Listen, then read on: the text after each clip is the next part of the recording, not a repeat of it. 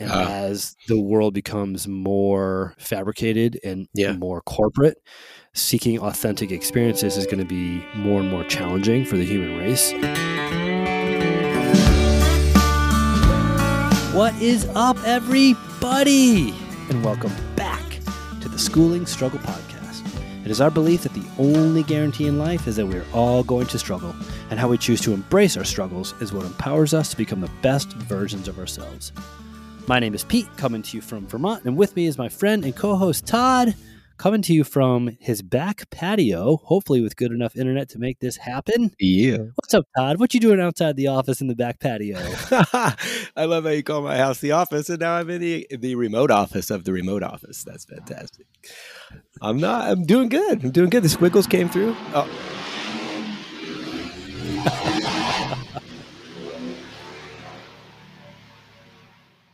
Patio struggles. It's a raceway, by my house. But yeah, I'm doing good. How about yourself?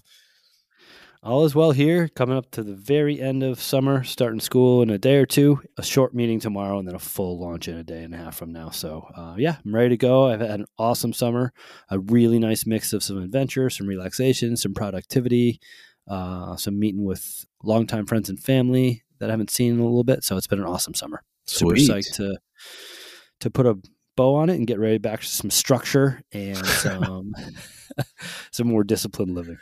Back to school. Do you go back to school shopping for yourself? No. No? Okay. No. I buy a couple pairs of sneakers and I call it good. Good job. Yeah. Right on. Well, where are we going today? So I think I might be striving to link together some stuff that might not be linkable, but I want to take a stab at it anyway. 2 days ago, my daughter ran a 5K. So she's just turned 7, and we decided as a family to run a 5K. I'm coming to learn about my daughter that she doesn't particularly look forward to or love team sports activities. So like we've tried soccer and just kind of not into that type of physical endeavor, but she loves to run around the yard. She loves her gymnastics. And my wife has been dealing with a pretty severe knee injury for the last couple months.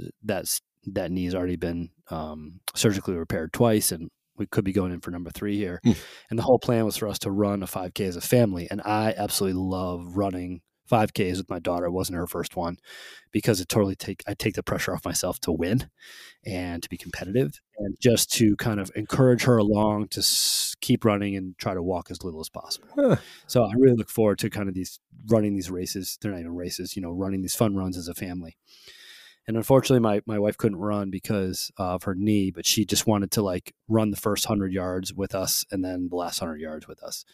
So we take off, and Jen runs the first portion of the race with us, and she drops off after 100 yards and kind of lets us go. And this race is kind of an out and back. So we run out, and not very much further into the race, my daughter stops on the side of the road. And she's fit enough to run further than where she chose to stop. And I said, LJ, let's try to keep going and do as little walking as possible in this 3-mile run. And she said, but Daddy, I really want to pick these wildflowers for Mommy. So when we see her again, I can give her the bouquet.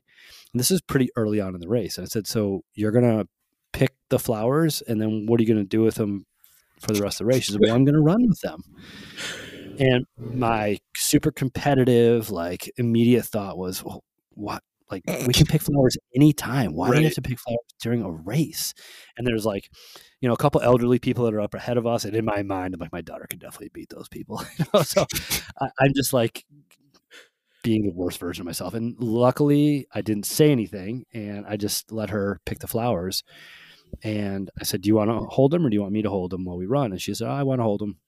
So along the way, we stop and we add to the bouquet, and we stop and we pet a horse. We get back to where my wife is waiting in the last 100 yards, and my daughter gives her this bouquet that she's been carrying for 40 minutes. And it totally made my wife's day, because my wife was really upset the fact that her body's not allowing her to do some of the things that she really wants to be doing right now. And celebrating this run with our daughter on her birthday was a big deal. I found myself when she was picking flowers, mildly annoyed, come on, we can pick flowers anytime. Let's do this race thing. But I had enough wherewithal to look at the big picture.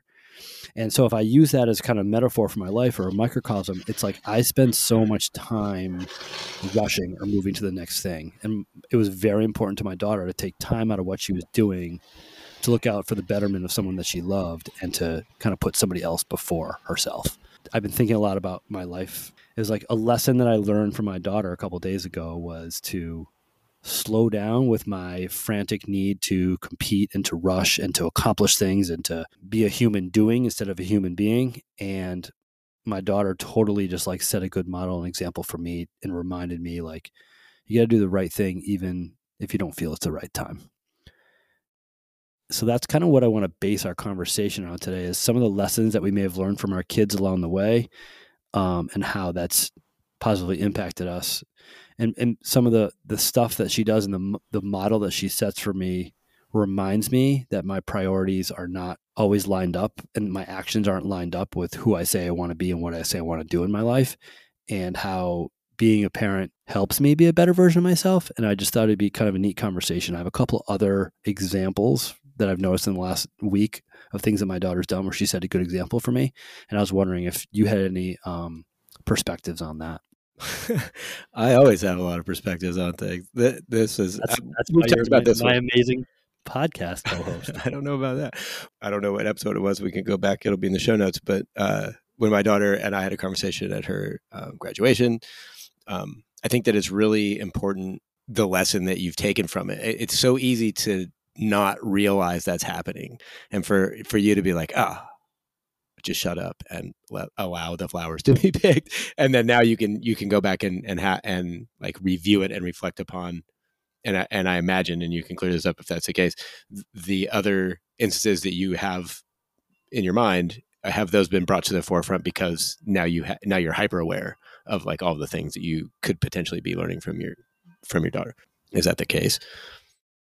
Yeah, I think that it just helps me try to keep that 30,000 foot view on a lot of my thoughts and actions. Yeah. And I feel like a place that I am in my life is I'm always kind of like trying to accomplish things, try to get stuff done, try to move to the next thing. And like, I know that being busy isn't the answer. And I'm consciously not trying to be busy all the time, but I don't know. It's this weird dichotomy of I know what I need to do, and I feel like I have an idea of what is a purposeful life for me, but I still, in the moment, don't love relaxing. And I don't love, and I don't know. I find myself like looking to move to the next thing or to accomplish the thing that I'm at, even if it's, a run with my daughter. And she just, I don't know, she set a good model for me. I don't know if that answers your question even remotely. I think as long as where I was going was as long as you have the awareness that you can see the benefit of what she has to offer, I think that's the most important part, because I spent years of my life not really liking my children and like looking for any way to get away from looking for those. Like I wasn't even looking for them. Like I was just actively ignoring the fact that I'm sure I could learn something from them. And now, put it as succinctly as I can, I feel like I've always had the outlook of your children will teach you the things that you miss no matter what. And I've just put it out on a longer timeline. And I think maybe that has been foolish because I could have been different sooner. Does that make any sense? By not doing that. But I also think on the other side, I'm only where I'm at because of the things I've experienced. And if I don't know, it's a complex situation for me, but yeah, I think it's a great topic. So yeah. Somebody once told me that every single person you interact with plays a role in your life, whether it's someone you just pass by on the street or somebody that's a lifelong relationship, friend, family, spouse. And if I can start to take that mindset of this isn't just someone who's bagging my groceries, this is someone who I can learn from, and try to take those lessons in. I think giving my daughter the opportunity to teach me those lessons is something that I need to be better at. Wow. Yeah. That's a really good way of looking at it. Because I always try to think about, look for opportunity in everything you do, but especially the challenging situations. And how you just said it was, I would love to give my daughter the opportunity to teach me. And that's like completely flipping that over, but it's in a weird way reflective on itself because like you have the opportunity to learn from your daughter and you're giving her the opportunity to teach you. But as I was watching her pick flowers and watching these two elderly women that I really wanted her to beat in this race, like move further away from us, I thought to myself something that you shared with me very early on: wait, WAIT. Why am I talking? Yeah. And I don't think there's anything I could have said in that moment while she's picking flowers for her injured mom that could have helped her or made the situation any better. Just quietly be patient and let her do her thing. Yeah. And I'm glad I did. I remained quiet and let her do her thing. So that was hard for you. Huh? It was hard for me. Yeah, it was hard for me. Yeah. And it had nothing to do with like the placing in the race. I have no idea. We didn't even look at the place or the time. I don't really care about that. But for me, it's like, I think a good example of that was when I rode my bike across the country and my buddy was like, all right, let's go see these things and do these things and meet these cool people. And I'm like, no, the goal is we ride from California to Massachusetts.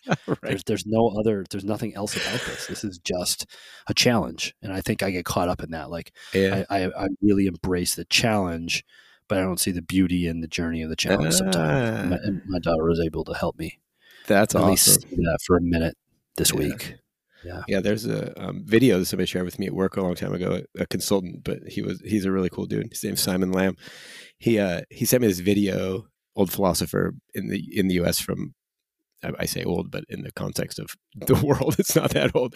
Alan Watts, I think is his name. And he had this video that somebody put to like cartoonish and dry erase markers. And it's all about the dance is what it's like. Life is a journey, but you have to enjoy the dance.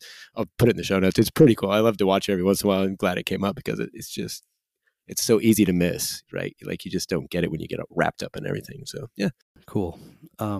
So my second piece that I wanted to link into this conversation, it was a couple days ago, we as a family, so before we came home and ran the race, we as a family went camping for a couple nights with some friends. And one night we're sitting around the campfire and I'm watching my daughter just stare at this campfire. She's absolutely mesmerized. And it was before she had her s'more, so I know she wasn't in a sugar coma yet. Nice. Yet. She was waiting for the fire to get to the right. Yep. My wife is particular about when you do a s'more based on the coals in the fire. Yeah. Mm-hmm. I don't eat s'mores, so I don't know about it. But I just, side note, we all have foods that we don't like that we feel like the majority of human beings like. And for me, s'mores is one of them. And I think it's because I just really don't like marshmallows. And I feel like I'm in a vast minority of people that really don't like s'mores. I too hate s'mores. I cannot stand them. But it's not because of marshmallow. We should put a poll up. Okay. So I'm watching my daughter look at this fire, and she's just so mesmerized by it. And it brought me back to something that I learned a while ago, that if you watch a dancing fire or running water, such as from a waterfall or a fountain, the reason why we are so enamored by it as humans is that those things bring to us what it is that we seek in our life, which is enough consistency to make it reliable and trustworthy and dependable and maybe even comfortable, but enough change to keep it interesting and engaging. And I really believe that's what humans seek. And watching a dancing flame or watching running water is a good representation of that. And I think that's why I get so transfixed on watching fires or watching running water. It's a stretch. It really is. I don't know if that's linkable, but it's funny because as you were talking about the fire, you should ask her, or maybe you watched it.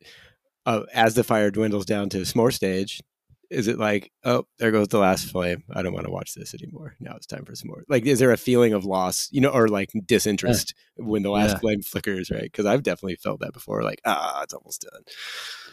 But would you agree that, from your perspective, that what humans seek is enough consistency to make it reliable and trustworthy, yet with enough change to keep it interesting and engaging? Yeah, I think I never really looked at it in that way, especially with the analogies of the flame in the river or the waterfall. But I definitely watch water. Like I could watch water go by all day long for no apparent reason.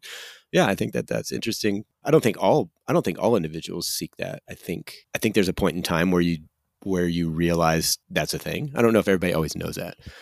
The chicken egg thing, right? The people that have vast upheaval and instability in their life, is it because that's all they know and that's what they bring upon themselves? Or is that because that's what they're yearning and seeking? Yeah, right. Or because something they're lacking. Yeah, that's even more interesting to think about. Huh.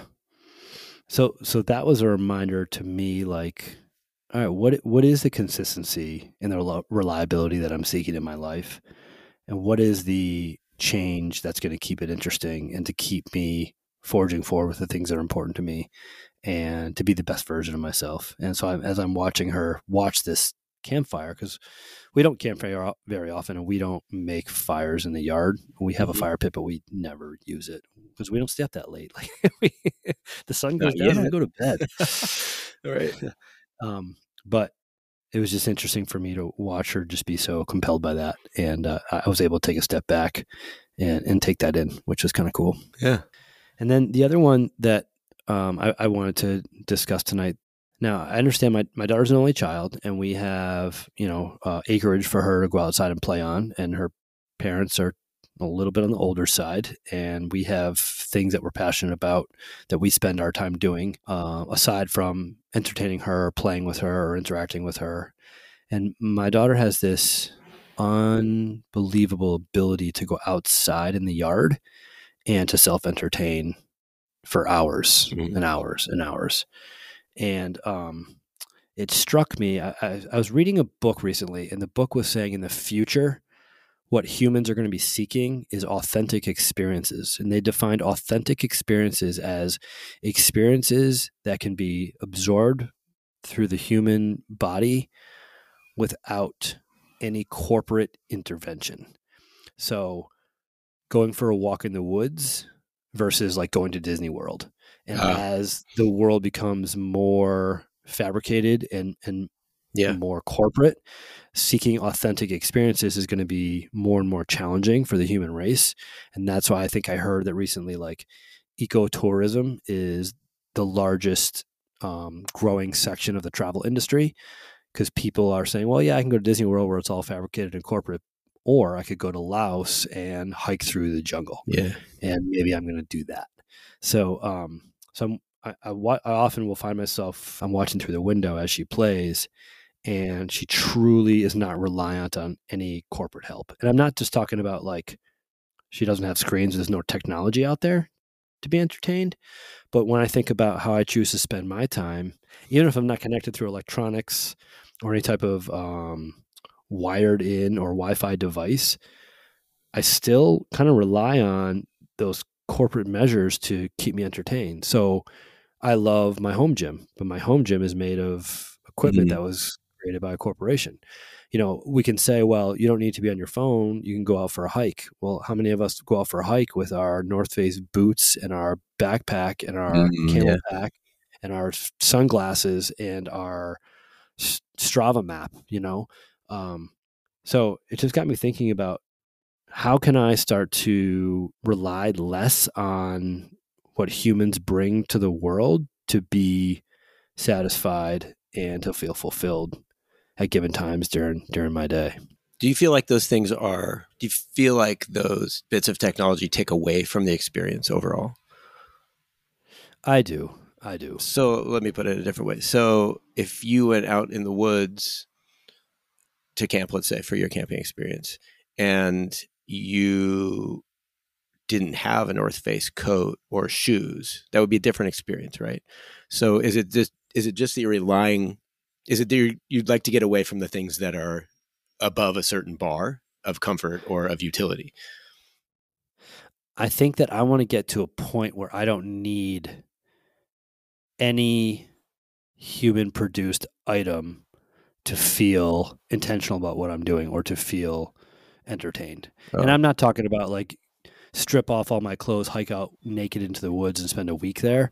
I'm just talking about like this hour of my life. How can I really be intentional and go outside and be with myself and to disconnect from the world without needing headphones for music or fancy hiking shoes to walk up the path, or be less dependent on the nice to haves? Is it kind of what you're saying? Yeah.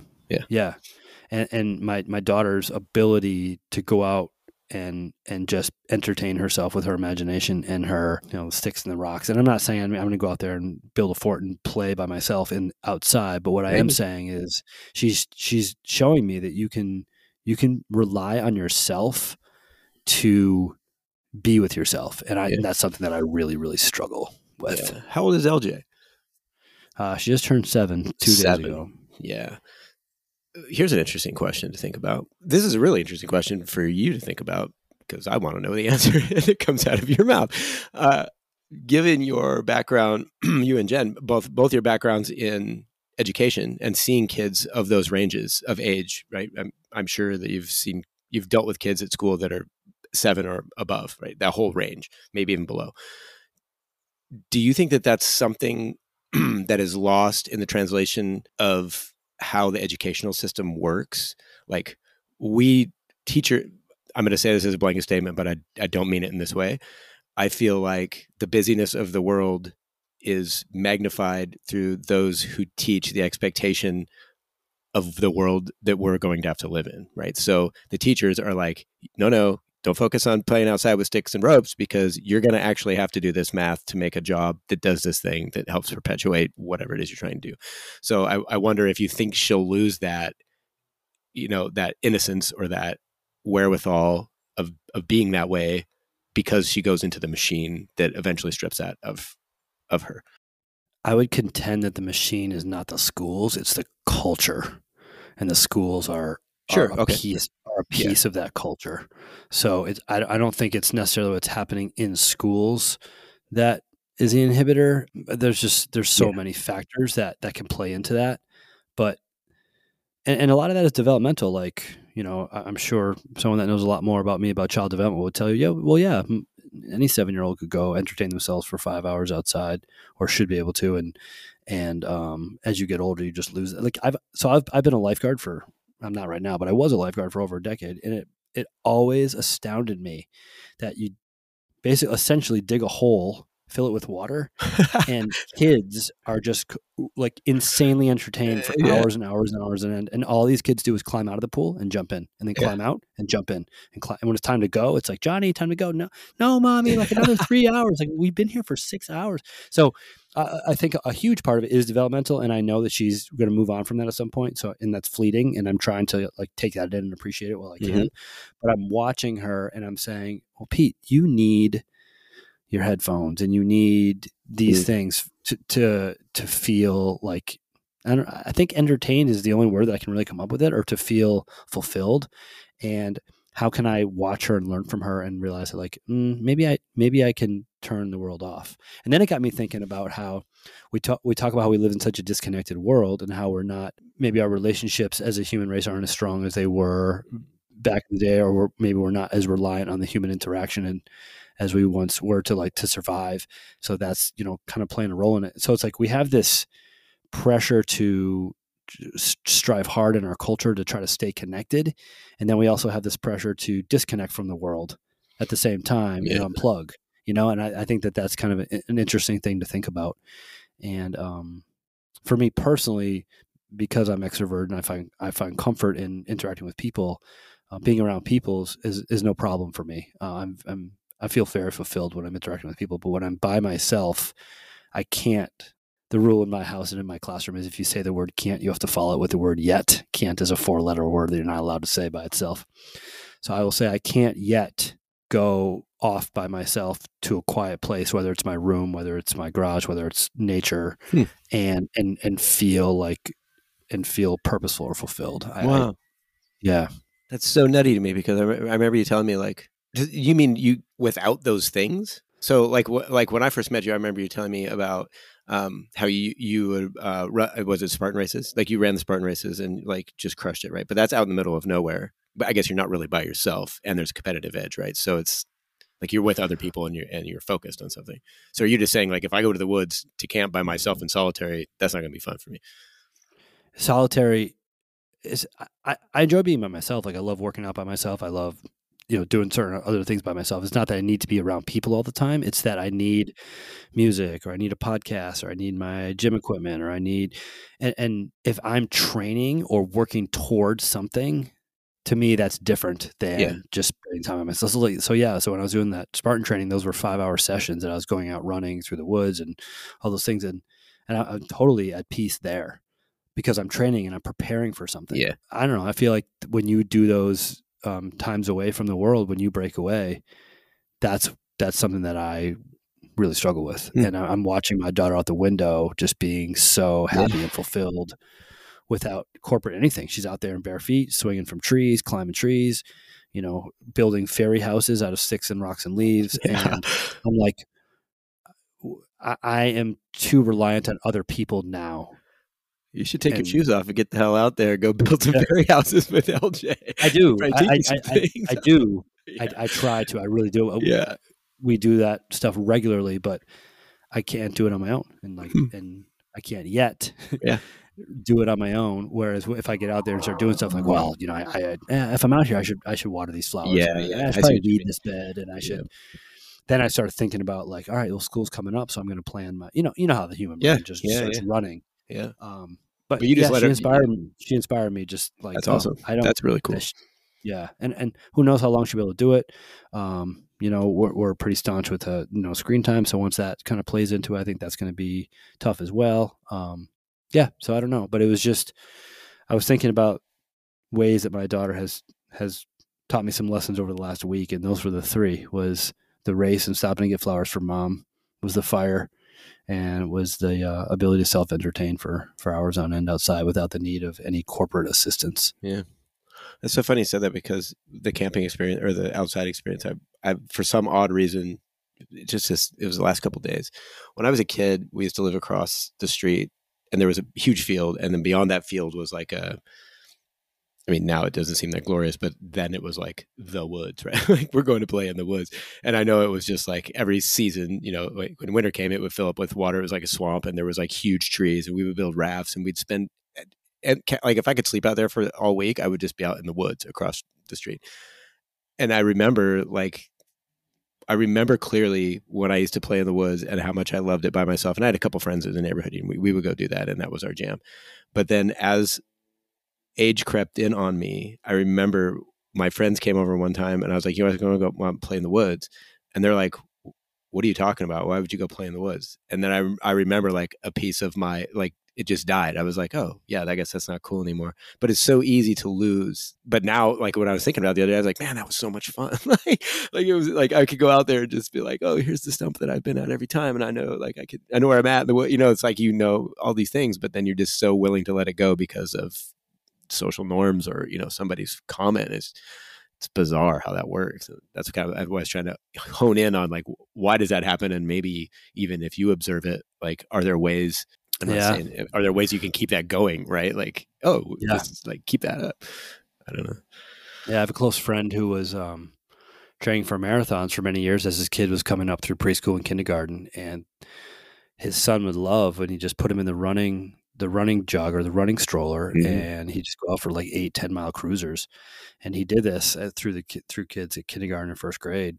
And he's like, and as my kid got heavier, I got stronger because I had to push him up these hills, so it made him a better runner. And the kid went into first grade one day, and one of his kids in his class was like, oh, I saw you in the baby stroller running with your dad.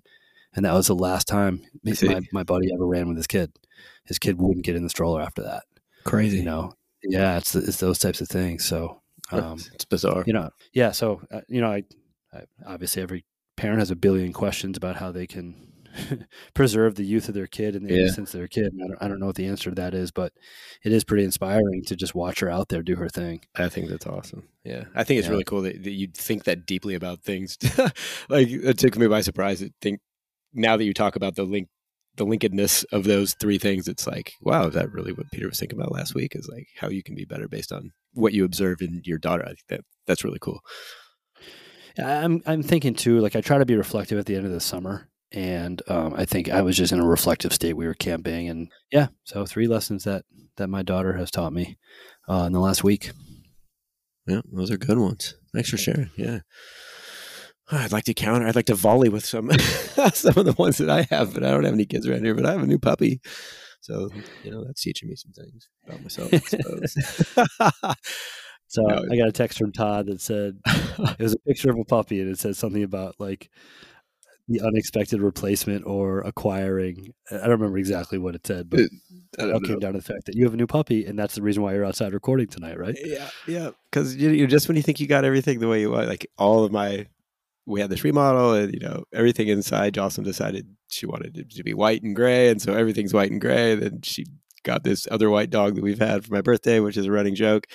And then now she comes home with the black dog with long hair, and I'm like, really? Like, I get used to everything being clean, all the kids are out the way I wanted. I'm like, I don't have to do anything, and now here comes trouble. Here comes Struggle. I should have named the dog Struggle. Here comes Struggle running right in the house, peeing on everything. And I'm just like, add a little yellow and brown to all that black and gray. I'm like, why did we do this? I don't think I've told this in a past episode. It's one of my favorite family stories, and it's a really quick one. But I have a cousin who is awesome. He's just a really great dude. And my dad went to visit him, went to his house one day for something, and my dad walked into his house. And I'll say my cousin, he lives an affluent life. He lives in an affluent town in Connecticut, and he has a rather large house and a nice house. So my dad walks in, and in the living room, there's like 1 foot by 1 foot squares cut out of his living room carpet all over the place. And my dad says, John, what's the deal with all the squares cut out of your carpet? And my cousin goes, my dog's just getting old, and he's getting sick, and he just, he defecates and pukes all over the house. He goes, and every time he does, instead of cleaning the carpet, I just cut that square out of the carpet. When the dog dies, I'm going to get a new carpet. I mean, I guess that's one way to do it. I thought that was amazing. Yeah. I mean, it's a good recount. You can go up in the loft and take a picture of like the virtual minefield. Yeah. Cool. All right. Well, as always, we so very much appreciate your ears, listeners. We thank you for your time, listeners, and we're incredibly grateful for your attention. Todd and I, we make it the Schooling Struggle Podcast, and we are struggling in many ways, and we're trying our best to school it. We are out. See ya.